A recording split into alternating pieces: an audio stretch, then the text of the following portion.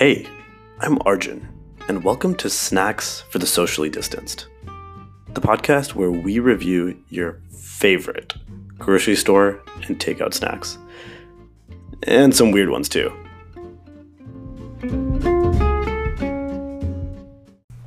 Okay, so today we have another Lowe's Foods item, and in case anybody missed the last episode, Lowe's Foods is a regional grocery store chain, at least in North Carolina. I'm assuming they probably have some stuff in other places too, but it's one that Vishnu and I grew up near, but not actively attending that much.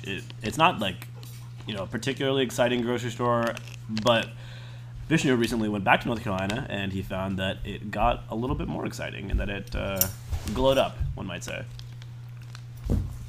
Yeah, I think that the experience that I had with Lowe's Foods was very interesting in that it seemed like a much kind of more upmarket grocery store than I remembered it being. They definitely tried to improve the appeal of it, kind of take some cues from Fresh Market, Whole Foods, that kind of vibe. So that was definitely interesting to see.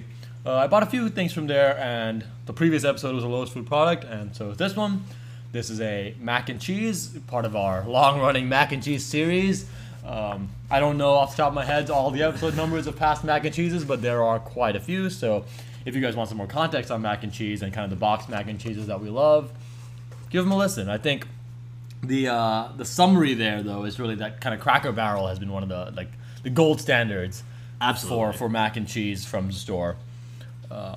This is a new brand called Bear Creek, and I think that this one is quite different from a lot of the ones that we've tried in the past in that it comes in kind of like a bag, and the cooking process was basically boiling water and then adding the sauce powder and the dried ingredients and the pasta all to the water and just kind of cooking it all together for about 12 minutes and then letting it settle a bit to thicken up, which is a pretty unique process, but we'll see how it delivers. Have you ever had Bear Creek before? Anything? I have not. Is it like a Lowe's Foods brand or something? I've never really heard of it. So yeah, I'm looking into it, and Bear Creek Country Kitchen is the whole name for it. And they have a lot of different things. They have soups, they have various pastas, they have a lot of like dried stuff that can be made into meals. It turns out they're actually a brand, I think from Utah or Idaho. It says, and they're very like distinct about that. It says like high in the Heber Valley of the Wasatch Mountains, Bear Creek was created using homemade ingredients, blah blah blah. So I think they seem pretty like regionally specific for that. Cool. I think that as usual with mac and cheeses, I think let's start giving it a try so it doesn't cool down too much, and then we will have some thoughts on this and also how it stands with other mac and cheeses.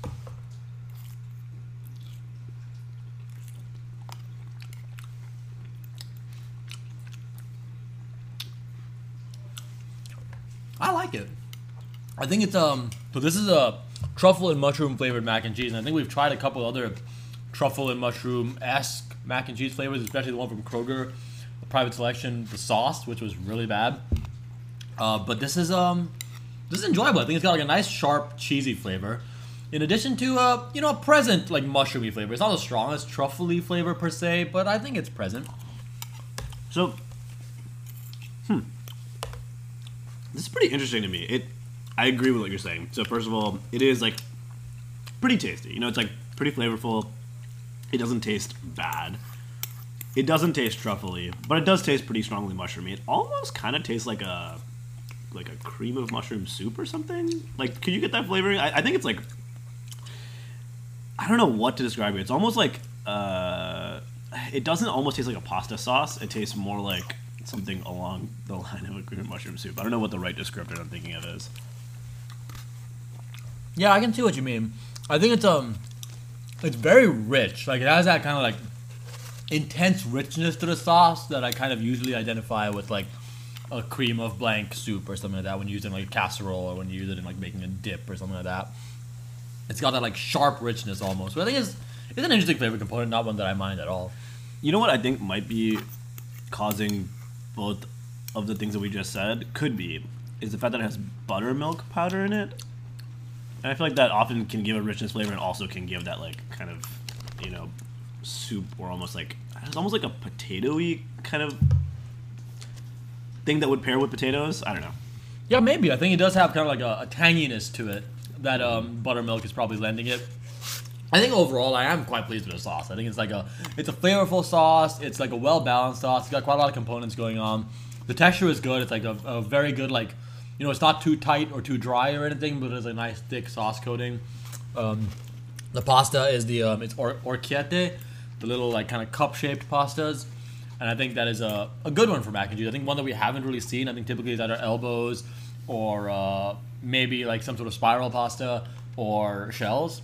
Orecchiette is a kind of a unique one for this sort of thing, and they do seem to be really going after this whole grown-up mac and cheese moniker that they've taken up by going with both non-traditional pastas and non-traditional sauce flavors for mac and cheese. And I kind of think they delivered, actually. I'm very pleased with this. Yeah, I actually think that orecchiette is an underused pasta for a mac and cheese dish. I think, like, a point that you made previously is that you want a pasta shell that can scoop up the sauce nicely, and I think this does it really well without feeling like the sauce is, like, not distributed evenly. You know, like, I think it still distributes the sauce evenly, but also gets you, like, a good burst of it in each bite. Yeah, I'm pretty pleased with this, actually. More than I expected to be. Same here. I think that when you pick, like, a random brand like this, most store-bought dry mac and cheeses are kind of mediocre, I think, has been our experience. So I didn't have the highest hopes for this, like, new contender.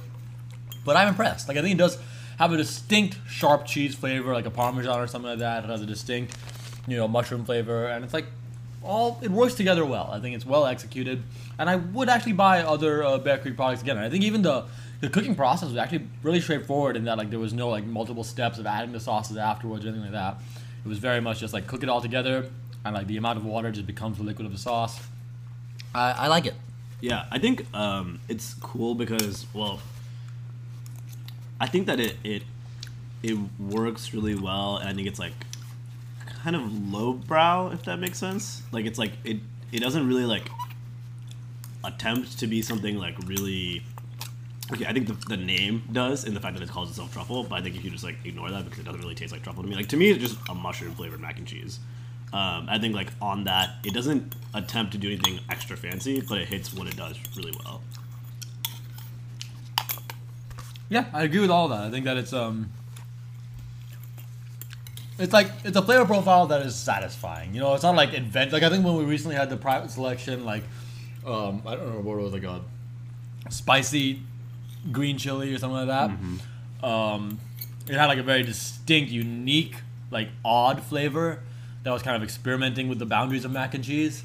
This one, I guess, is experimenting with the boundaries of mac and cheese, maybe, but, like, it's still, like, a flavor that feels familiar and comforting in its own way because, like, the mushroominess, the creaminess, the richness, the cheesiness.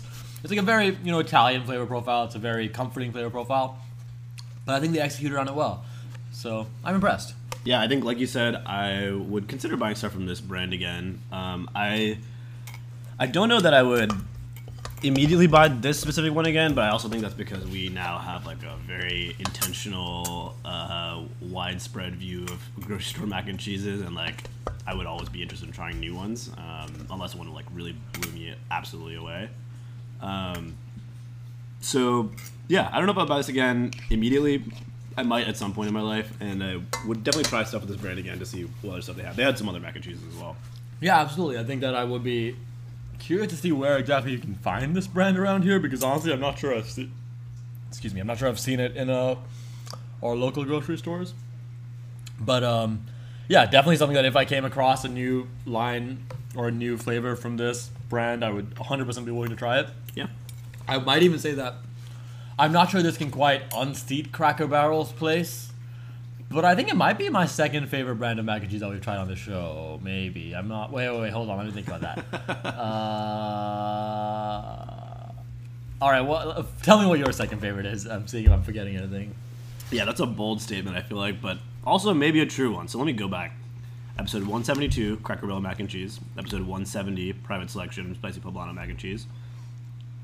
Episode...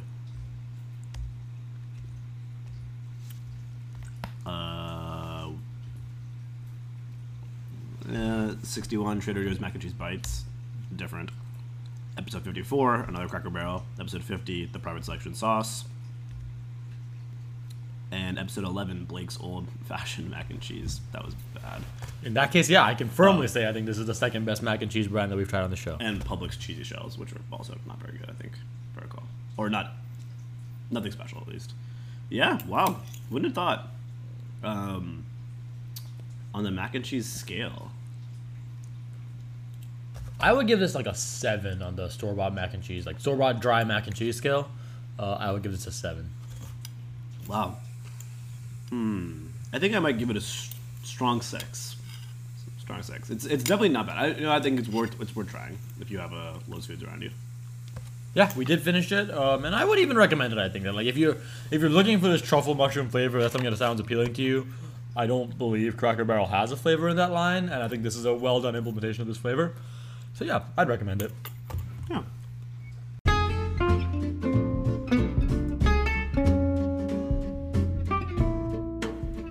Thanks for tuning in. If you like what you heard, be sure to subscribe.